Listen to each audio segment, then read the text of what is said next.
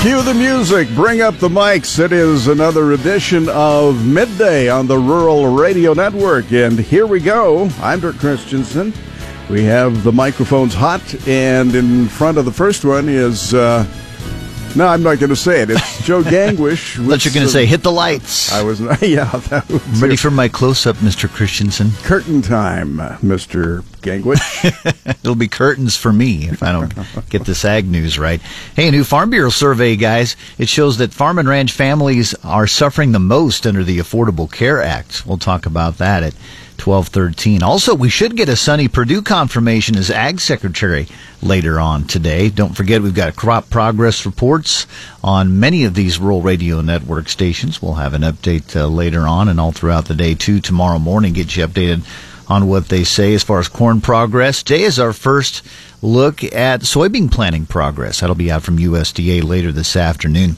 Dewey talks to Mike Zuzolo from Global Commodity Analytics at 12:19. They'll talk about how the markets are shaking out. Kind of quiet, a little bit of a better day for soybeans today on the board. Newsmaker is Bethany Johnston, Nebraska Extension beef educator, on winding down another calving season across the area and what to keep in mind on those final calvers out there. Susan Littlefield with Brian Buckaloo. He's with DuPont Pioneer, talking about the popularity of high oleic soybeans. We've seen those grow in popularity in Nebraska, Iowa especially, now into southern Minnesota. So they'll be talking about that at 1:17. All right, Joe, thank you very much. And how was the weekend sports-wise, Jason? Good weekend for the Huskers in Minneapolis. They took 2 out of 3 from the Gophers. Nebraska's now climbed up to third in the Big Ten standings at 7-4-1. Remember when the Huskers had so much success with Maryland? Well, since that time, Maryland hasn't lost. They lead the Big Ten standings at 12-3. Minnesota is second at 8-4. Also over the weekend, a couple weeks back, we didn't know if the Nebraska men's basketball team would end up with enough guys to even have a team. They got a big commitment on Friday, and then they picked up one yesterday, some front court help. Player by the name of Doobie Okeke. Okay.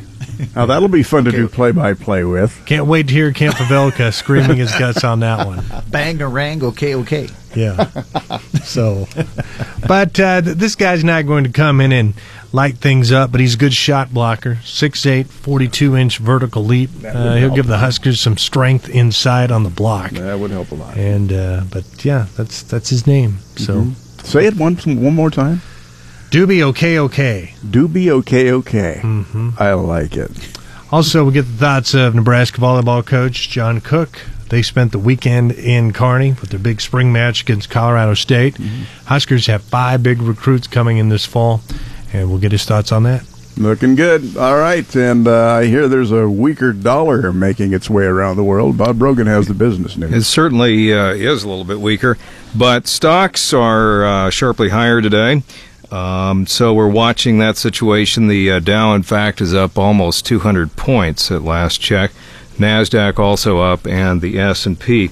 Other things going on in the business world, justices, the U.S.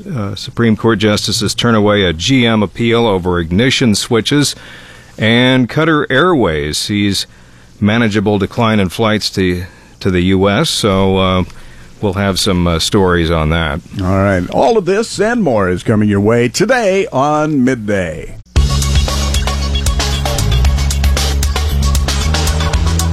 Monday, and let's head on into this week to find out how much precipitation we may be able to squeeze out of these paltry clouds, Paul Perkins. Yeah, looking pretty good, especially for these areas that have been missing out on a lot of the rains recently. The potential there this week of around 2 inches of rain in many locations over the next 7 days here. So, a little bit of light rain moving through currently from Farnham to Cambridge in the way of some light sprinkles. We will take that today, and this ag weather is brought to you by Kuhlman Repair. We do have some pretty nice temperatures right now. Most of us in the low to mid-60s for temperatures. Those winds starting to die down from west to east today, thanks to the passage of a trough of low pressure. Temperatures today unseasonably mild. One more time, if you like the nice weather, better get out and enjoy it today because the big change is on the way starting tomorrow. Elevated fire weather conditions are possible today over some southwest locations in Nebraska, but not a big fire threat. Non-severe thunderstorms in the forecast for tonight in the overnight, mainly late tonight, thanks to the passage of a cold front, and that cold front ushering in some much cooler air that's going to stick around for quite a while over the next week. Starting tomorrow, those much cooler conditions and sometimes some windy days. A few days over the next 7 days, we could see temperatures just get stuck in the 40s and not make it past 50. So it will be a bit and noticeably chiller. The thing we will mainly be looking for many areas is those chances for rain increasing as the week goes on. It looks like the best chances coming Thursday night through Saturday night. The Weather Prediction Center, which is a branch of the National Weather Service, continues to call for a widespread coverage of around 2 inches of rain for much of the region, including maybe as much as 2.5 inches in north central Nebraska. We will have that map up on our KARVN Facebook page shortly so you can kind of get an idea of where you are and maybe what you're looking at for rainfall potential over the next 7 days. And luckily, the severe weather threat with this system going to stay to our south. Western areas may even see some snowflakes mixed in with this rain towards the weekend. In the long term, temperatures this weekend through the first 7 days of May forecast to be cooler than normal in Nebraska and Kansas, and normal for central Nebraska in that time are daytime highs in the upper 60s with overnight lows on average in the low 40s. Once again, expecting below normal temperatures the entire 7 days of that, or those 8 to 14 day periods this weekend through the first 7 days of May. The precipitation forecast expecting it to be wetter than normal to start this weekend and early next week in Nebraska and Kansas, then a trend towards closer to normal precipitation levels the middle of next week through May the 7th. Soil temperatures at the 4-inch step at 7 this morning, in the low 50s for nearly all of Nebraska and Kansas. The exceptions in the Panhandle and far east Nebraska, where the soil temperatures were in the upper 40s. Weather factors in the market today include significant Midwest planting disruption due to expected heavy rain and a wet pattern in northern crop areas. Active weather will also continue across the plains and Midwest with periodic rain likely. Elsewhere, mid to late week surges of cool air will engulf much of the western and central U.S.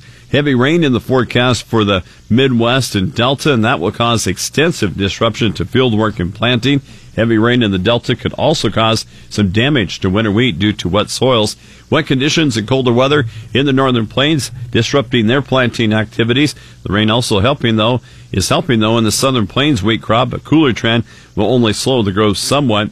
In Brazil, recent rain favored the second crop corn in Piranha and Mato Grosso do Sul. It should be drier later this week in areas where the rain delayed the harvest. Beneficial conditions continue in Argentina for maturing of summer crops and their harvest. Western Europe right now in the midst of a notable dry trend. Precipitation 50 to 75% below normal the past 30 days in wheat areas.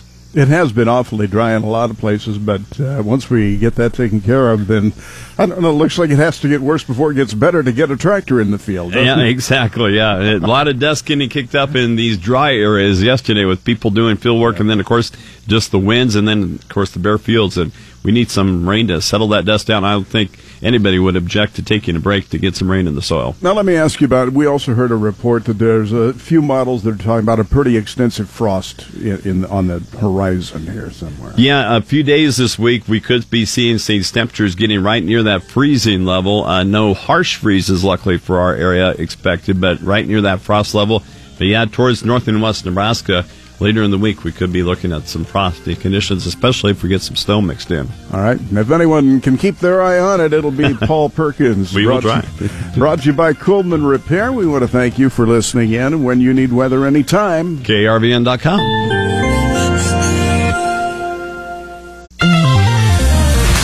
Here's a look at ag information. I'm Joe Gangwish on the Rural Radio Network. The D.C. Circuit Court today will hold oral arguments on challenges to the 2014 Renewable Fuel Standard volume requirements. EPA Administrator Scott Pruitt has asked judges to put other challenges to agency rules on hold. But EPA in this case is pushing to maximize administrative flexibility. EPA will defend itself against charges it set volumes for conventional biofuels, advanced cellulosic biofuels, and biomass biodiesel, either too high or too low, depending on who you ask. It'll defend its waiver to set the conventional biofuel requirements below congressional levels, and it will argue it under no obligation to change who must comply with the program. Well, in a letter sent today to Scott Pruitt, the Renewable Fuels Association, encouraged the agency to ensure that the 2018 RFS Renewable Fuel Volume Obligation, or RVO, rulemaking stays on schedule and maintains the conventional renewable fuel requirement at the statutory level of 15 billion gallons. Along with the letter, RFA submitted a new analysis to EPA showing that gasoline contained more than 10% ethanol in 2016, underscoring that the so-called blend wall is not a real barrier to RFS compliance. You can read more about that at ruralradio.com. Well, in this market, livestock producers are on the lookout for ways to help their bottom line. Shaylee Peters has more on what some cattlemen may want to consider this time of year. Late calving cows can be a nuisance to any operation and often can cost the producer money when it comes time to sell. Bethany Johnston, Nebraska Extension beef educator, says looking into a controlled intravaginal drug release device, or CEDAR, may help bring calving dates closer together and save them money down the road. They just do the CEDAR protocol and use natural service. It's going to require you to run them through the chute a couple times. And then it'll cost about $15 for that CEDAR and that shot of prostaglandin. But if you think about moving that animal up, if you can get bigger calves, what's that benefit to you? So if I can move them up 30 days in the season, what does that look like as extra weaning weight later on? And it's not maybe the best for every operation, but it's nice if you have cows that are later in the season, and you can move those up without having to replace them with a bred heifer. That's a cost savings as well. For more information on CEDAR and how it works, visit ruralradio.com. For the Rural Radio Network, I'm Shaylee Peters. Well, in today's cattle market, there's an ever-increasing demand for higher quality cattle, which can perform throughout the entire supply chain. According to Chapel Feedlot's Billy Hall, cattle feeders look to invest in premium cattle, which can lead to an even greater grid premium. One of the primary goals of working with retained ownership customers and then feeding cattle myself and then company cattle is trying to identify the genetics that actually deliver the value in a very hard, volatile market. So trying to find those cattle that you buy them for a premium and then they give a premium back to you when you market them on the grid. Well, Hall says the reward for selling premium cattle on the grid outweighs the risk of paying a premium for them. He looks at several traits when selecting quality cattle to feed, but ultimately, he says, health is the primary deciding factor when choosing between two lots of calves. And the District of Columbia Circuit Court of Appeals recently struck down a EPA regulation that exempted livestock operations from reporting emissions of certain substances such as ammonia and hydrogen sulfide under the Comprehensive Emergency Response Act and the Emergency Planning and Community Right to Know Act. Also, we should get a Sonny Perdue confirmation vote later on this afternoon. You're listening to the Rural Radio Network. Back on the Rural Radio Network, Dewey Nelson with Mike Zuzolo of Global Commodity Analytics. We're going to discuss the soybean trade today, first of all. Reason we're up 7 to 8 cents. Is weather one of the most important factors here? I think it is, Dewey. I think you've got very wet conditions on the models being forecasted. I think the trade is spreading the beans against the corn and spreading the beans against the wheat, especially with the idea that we'll get a crop progress report this afternoon. And I think they think plenty of progress has been made in the corn, but we may have enough rain over the next 10 days that it would start to stall out potential for the soybeans to get planted. I would also argue, though, be careful about that mindset because these weather models are jumping. This morning we had 12 inches of rain over the next 7 days for central Illinois on both the European and the GFS American model. Noontime models have cut that in half to just give you an idea of how significant this may be later in the week if these rain totals increase like we saw over the weekend. So right now they feel good about bean exports being strong, weaker dollar, and this rainfall forecast. I think they feel very good about buying beans, and it could continue, yes. Much of the southern Kansas wheat area is in the boot stage, and they had some pretty cold temps yesterday morning.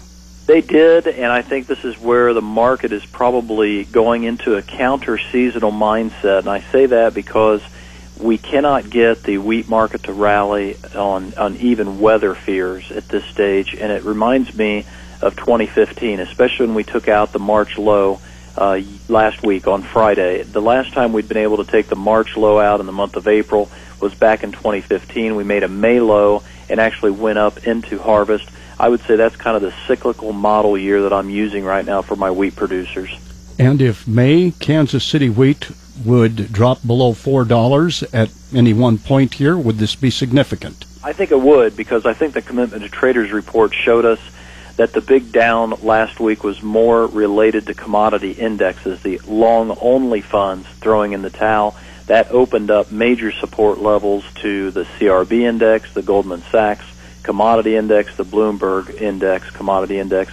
All three of these indexes are on major support on the monthly charts now, Dewey, if you ask me.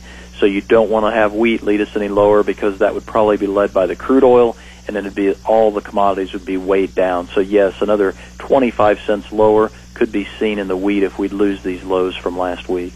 You mentioned how quick weather forecasts change. I would guess then corn and soybeans, which commodity has the best chance to rally?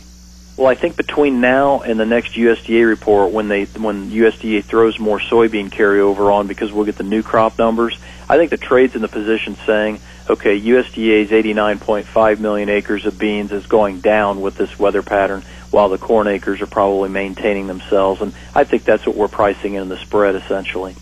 What's your assessment of crude oil at this stage of trading? You know, I don't think you need to go after the cash crude oil right now. I think futures is probably within a couple $3 of its downside target. I would say that lead month crude's probably going to be in an established range between $45 and $55, Dewey. Cash markets, I would probably wait closer to the middle of May to get some needs locked in at this stage, just because of how much crude we've got out there in the shipping ports and on ships, and what we're doing in the refineries right now. Thanks, Mike. Mike Zuzolo, Global Commodity Analytics. I'm Dewey Nelson. You're listening to Midday on the Rural Radio Network, and it's time to check sports now with Jason Jorgensen. Hey, thanks, Dirk. It was a very good weekend for the Husker baseball team as they took 2 out of 3 from Minnesota this weekend. The Huskers knocked off the Gophers yesterday 9-4. And here's a statistic for you. Since joining the Big Ten in 2012, Nebraska now holds a 14-3 advantage against Minnesota. Maryland now leads the Big Ten standings at 12-3. Minnesota's second at 8-4. NU's third. They're 7-4-1. Well, Nebraska men's basketball coach Tim Miles has found some more needed muscle inside with front court help for next year.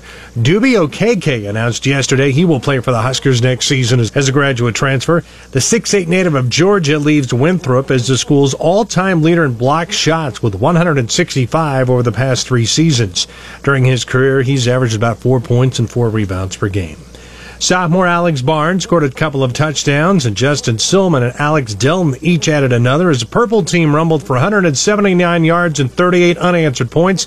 And with the K-State spring game on Saturday, 38-6, that was played in front of around 13,000 fans at Bill Snyder Family Stadium. In front of a packed house of more than 2,000 fans at Kearney High School on Saturday, the Nebraska volleyball team posted a sweep of Colorado State. With the departure of 4 seniors, including 3 All-Americans, Saturday provided fans their first look at both returners and some newcomers that will make up the Husker 2017 squad. Nebraska also has a strong recruiting class waiting in the wings, and head coach John Cook hopes they come in and make a difference. Well, hopefully our freshmen come in and push these guys, and competition's always good. So that'll be the next goal, is to get those guys on campus. They'll be here in a month and get them acclimated, and we got a couple that got to come in and compete. In minor league baseball news, Tim Tebow had his best week in the minors, showing some consistency at the plate last week with 2 multi-hit games for the Columbia Fireflies. The 2007 Heisman Trophy winners in his first season with the New York Mets Class A affiliate. Last week, Tebow and the Fireflies completed 2 series, the first of 3 games set in Rome, Georgia, before returning home for 4 games with Lexington, Kentucky. NASCAR had to postpone the Monster Energy Cup race at Bristol Motor Speedway until today because of heavy rain.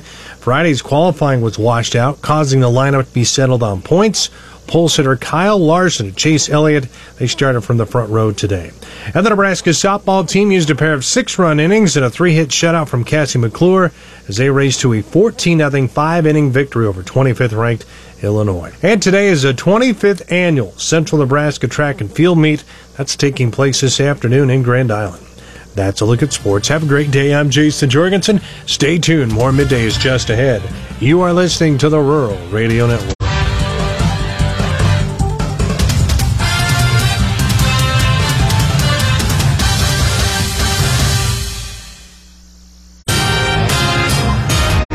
slight chance of sprinkles before 1 p.m. and then mostly sunny with a high near 76 today. South winds at about 15 miles an hour. For tonight, a 40% chance of showers and thunderstorms, mainly after 4 a.m. And then for Tuesday, a chance of showers and thunderstorms once again, cloudy with a high near 51. Chance of precipitation is at 40% for Tuesday. New rainfall amounts between 1/10 and 1/4 of an inch. Expect higher amounts possibly in thunderstorms. From the newsroom, I'm Scott Foster.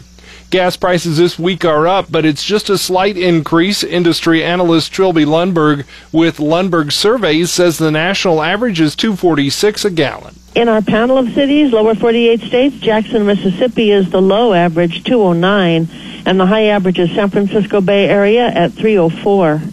It's higher than last year, but just a slight increase, and the trend seems to be pointing towards stabilizing prices. The latest survey by AAA indicates the average price of a gallon of gas in regular gas in Nebraska is $2.35. Sandhills Energy's Chuck Hasselbrook says when you drive by a wind turbine in Nebraska, think of property tax relief because one turbine pays about $15,000 in taxes per year. They also provide good income to landowners.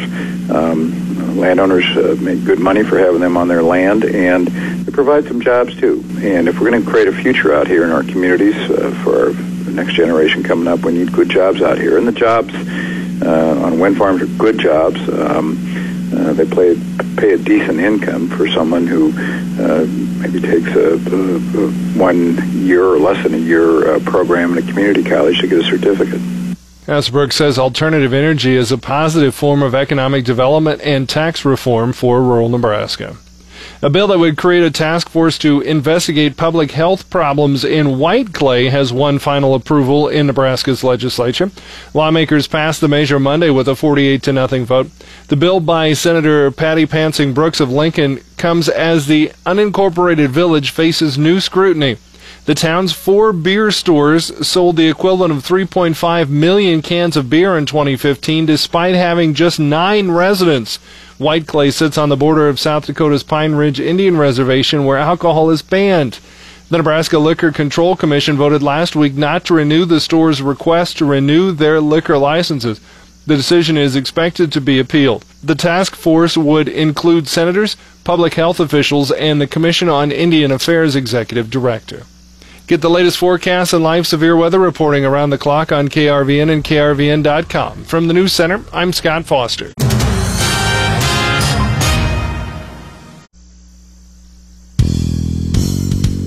As producers aim to finish up calving season this year, they may have just a few cows left that are taking their sweet time. I'm Shaylee Peters on the Rural Radio Network, and today I visit with Bethany Johnston. She's a Nebraska Extension beef educator, and Bethany, we're going to talk about those late calving cows and how producers might be able to move them up for next year as they look to breed them here not too far down the road. There are some definite benefits to this. So why don't we start off by talking about here how this can be done? Yeah, so if you have some of those cows that just are calving later, their calves are going to be lighter. You're not going to make as much money on them. And usually when they're breeding that late in the season, they risk even falling out of the herd and not getting pregnant. And so some things you can do is use a CEDAR protocol. So a CEDAR is a controlled intravaginal drug release device. And so it's CIDR. They call them CEDARs. And so if the cow has calved, 20 days later you can put a CEDAR in and use a protocol to help kind of jumpstart that cow so she can rebreed sooner. And so we like to wait that 20 days after calving just because the uterus has to shrink back to its original size. So when you think about, a calf being born, it's between 70 and 90 pounds, that calf bed or that uterus has to shrink back down to the size of a volleyball. So if you calve and stick a CEDAR in there right away, it hasn't had a chance to recover. And so make sure that you wait those 20 days to do that. And then if you're using natural service, you can go ahead and put that CEDAR in, wait 7 days, and then pull it, and then give a shot of prostaglandin. And you don't need to get extra bulls or anything like that, but that will bring those cows in to cycle. If you're using AI, what you need to do is when you insert that seeder, add a shot of GnRH, and then leave that seeder in for 7 days. And then when you pull that, inject that prostaglandin again when you remove that seeder. And these protocols are up on a website called beefrepro.info. And so you have to be real specific when you use these protocols. You can't miss a shot or give it the next day. You need to be real specific on when you do that. And that website, beefrepro.info, has those updated protocols and then also some calculators. So if this is the day I want to breed, it'll help you work backwards. This is when I need to give a shot. This is when I need to put the seeders in, pull them, and that sort of thing. Is this something for producers that have used this? Is this something that they have found fairly successful? Yeah, so they use this up at the Goodmanson Sandhills Ranch, and they've actually been able to move up cows 30 to 40 days in that breeding season. And so they've had some good luck with it. But like I said, make sure you follow that protocol and that you're using the right type of seeder for the right amount of time. But that's kind of nice if you can move that cow that calved at the end of the season, move them up so they're now at the beginning of that calving season for next year. Well, and that was my next question. Is this something with these particular cows, if you're having trouble with them, that needs to be done on a yearly basis, or will that automatically bump them up for years following? Yeah, so that will just help those cows kind of get a head start. So you think about when you run races and you're behind the pack, it's harder to catch up to get to the front. So we're kind of placing them and giving them a chance to do that. The other thing to think about, too, is when you're doing your breeding, that your cows need to be in good shape. So a body condition score of 5 or greater, and they will breed better if they're on an increasing plane of nutrition. So when we think about in the Sandhills, we like to breed in that June, July, just because our grass quality is going up. So our crude protein, our TDN, is going up, and it kind of sends a signal to that cow that this is a good environment to be in. Let's bring babies into the world, versus that if you were in a drought or if you're breeding later in the fall when that grass gets stemmy, it kind of sends a signal to the cow that maybe this isn't the best environment to get bred in. So those are some things you need to consider too, is body condition score, and then what's your forage quality doing. Right now, most cattlemen are facing some pretty tight profit margins. This might be something that they can look at to kind of give them a little extra money in their pocket when it comes time to sell them. Yeah, so if they just do the seeder protocol and use natural service, it's going to require you to run them through the chute a couple times. And then it'll cost about $15 for that seeder and that shot of prostaglandin. But if you think about moving that animal up, if you can get bigger calves, what's that benefit to you? So if I can move them up 30 days in the season, what does that look like as extra weaning weight later on? And so that's out is will I get a profit by moving them up?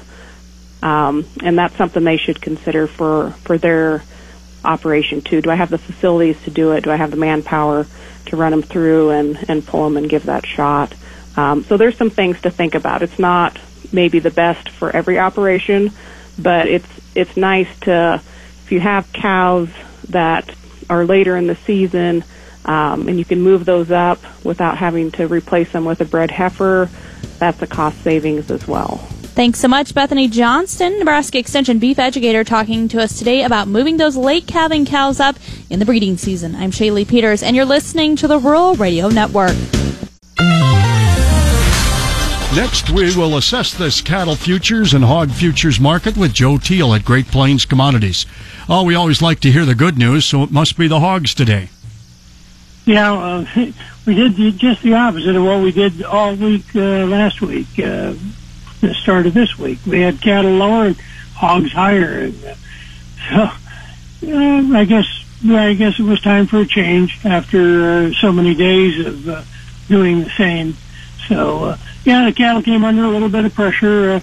A lot of it off the cattle on feed report, and basically the middle months of trade were the ones that caught most of it, and mainly because of the placement number. No real trade today, as I guess most would have figured, since normally it's pretty quiet on a Monday. Over in the hogs, finding a little bit of support, turned around. Looks like we may have a low. We had took out yesterday's high, and things really popped right here in the last hour or so. Cash seems to be a little bit more stable, and I think that was one of the reasons we just got some short covering to push the market higher. As far as cutouts, beef mixed, choice up a little bit, select down, and in the hogs, pork cutout was a little bit higher. So some positive news all the way around for basically the hogs, and obviously the cattle suffering mainly due to the catalog feed report. Joe Teal can be reached at Great Plains Commodities, 800-328-0134. I'm Dewey Nelson. The popularity of high oleic soybeans continues to grow across the Midwest. Good afternoon, I'm Susan Littlefield on the Rural Radio Network. Brian Bunkaloo is a senior production systems manager at DuPont Pioneer. We talked about the increase in popularity and their expansion of their footprint. So there's a couple key drivers. One of those is of course the the general ag economy, right? So this is it's a value added opportunity. So depending on yield, growers are going to get an additional $20 to $30 per acre in additional revenue. So obviously, with commodity bean prices where they're at, this has certainly been an attractive opportunity, and it has contributed significantly in the growth of acres here over the last several years. So that, in combination with just the product offering, or our varieties are performing well. We're seeing really yield parity with some of our elite soybean genetics. So if you get those two things in combination, it's just developed a scenario where we've been able to drive additional oleic acres. Now, what I understand is you're going to have the first commercially grown Plenish soybeans, but it's going to be done just in Iowa? That's correct. Actually, this is our 6th year overall of commercialization of the Plenish bean. Oh, yeah, but it is correct. This is our first year that Iowa and southern Minnesota will participate in commercial acres. That is correct. So we started, really our footprint started, Susan, in the eastern Corn Belt, Indiana, Ohio, even out in the Delmarva region. But now we're moving it west of Mississippi. So we've had a little some production in Nebraska in 16, and now, yes, the 17 crop we'll have commercial acres in both Iowa and Minnesota for the first time. That is correct. Great opportunity for growers in those two states, then. Yes. So obviously, we see to expand the footprint west. It's really kind of virgin territory, and we've got a partner there in southern Minnesota in the CHS is our processor partner there in Fairmont, Minnesota, that will draw acres from both Minnesota and Iowa. Yeah. So we think we're obviously very excited about that to bring it to more of the central Corn Belt and hopefully continue to expand acres. How far west can you guys go in growing this bean with weather and that kind of factors being looked at before you have to kind of draw the line and say, okay, we can't go any farther this direction, nor can we go any farther north? Sure. So right now, our product portfolio is as early as a Group 2. So obviously, southern Minnesota, a Group 2 soybean, up to about a mid-Group 4. So about a 4. Right now, it's about a 4.2. So that kind of gives you a sense of north to south. So our current research pipeline, we want to get to from about a Group 0 to a Group 5. And Susan, that's going to capture, as you know, the overwhelming majority of the soybean acres that are grown in the U.S.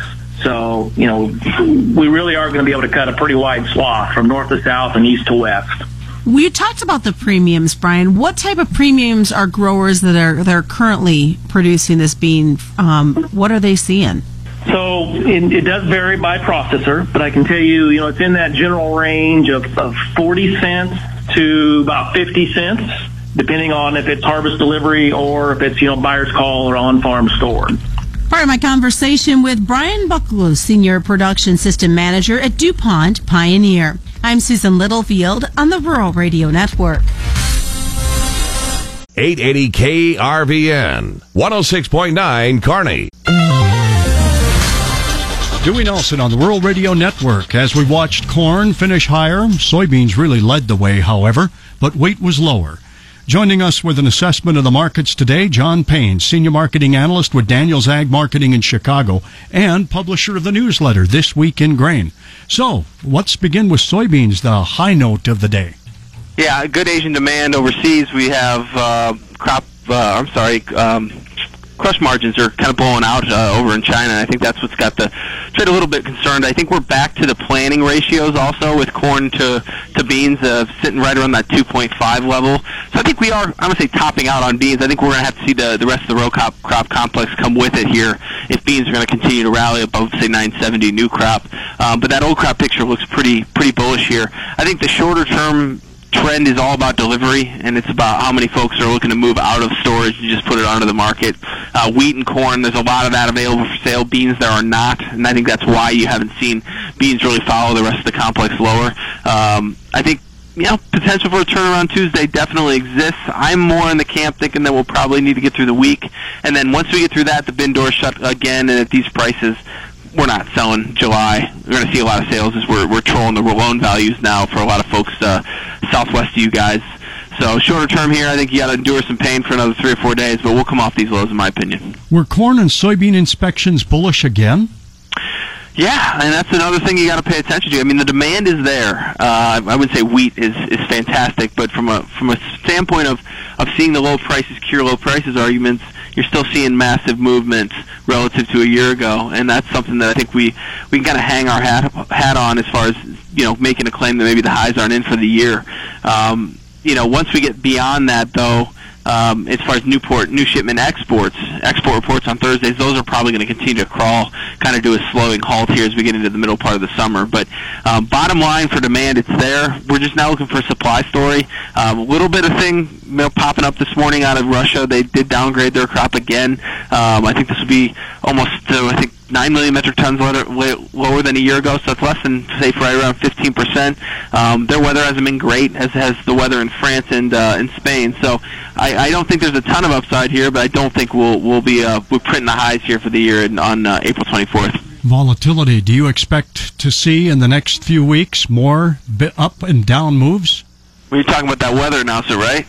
Yeah. I think so. I think the market will care when it cares. Right now it's all about the short-term supply, but that'll end in a week. Thanks, John. John Payne.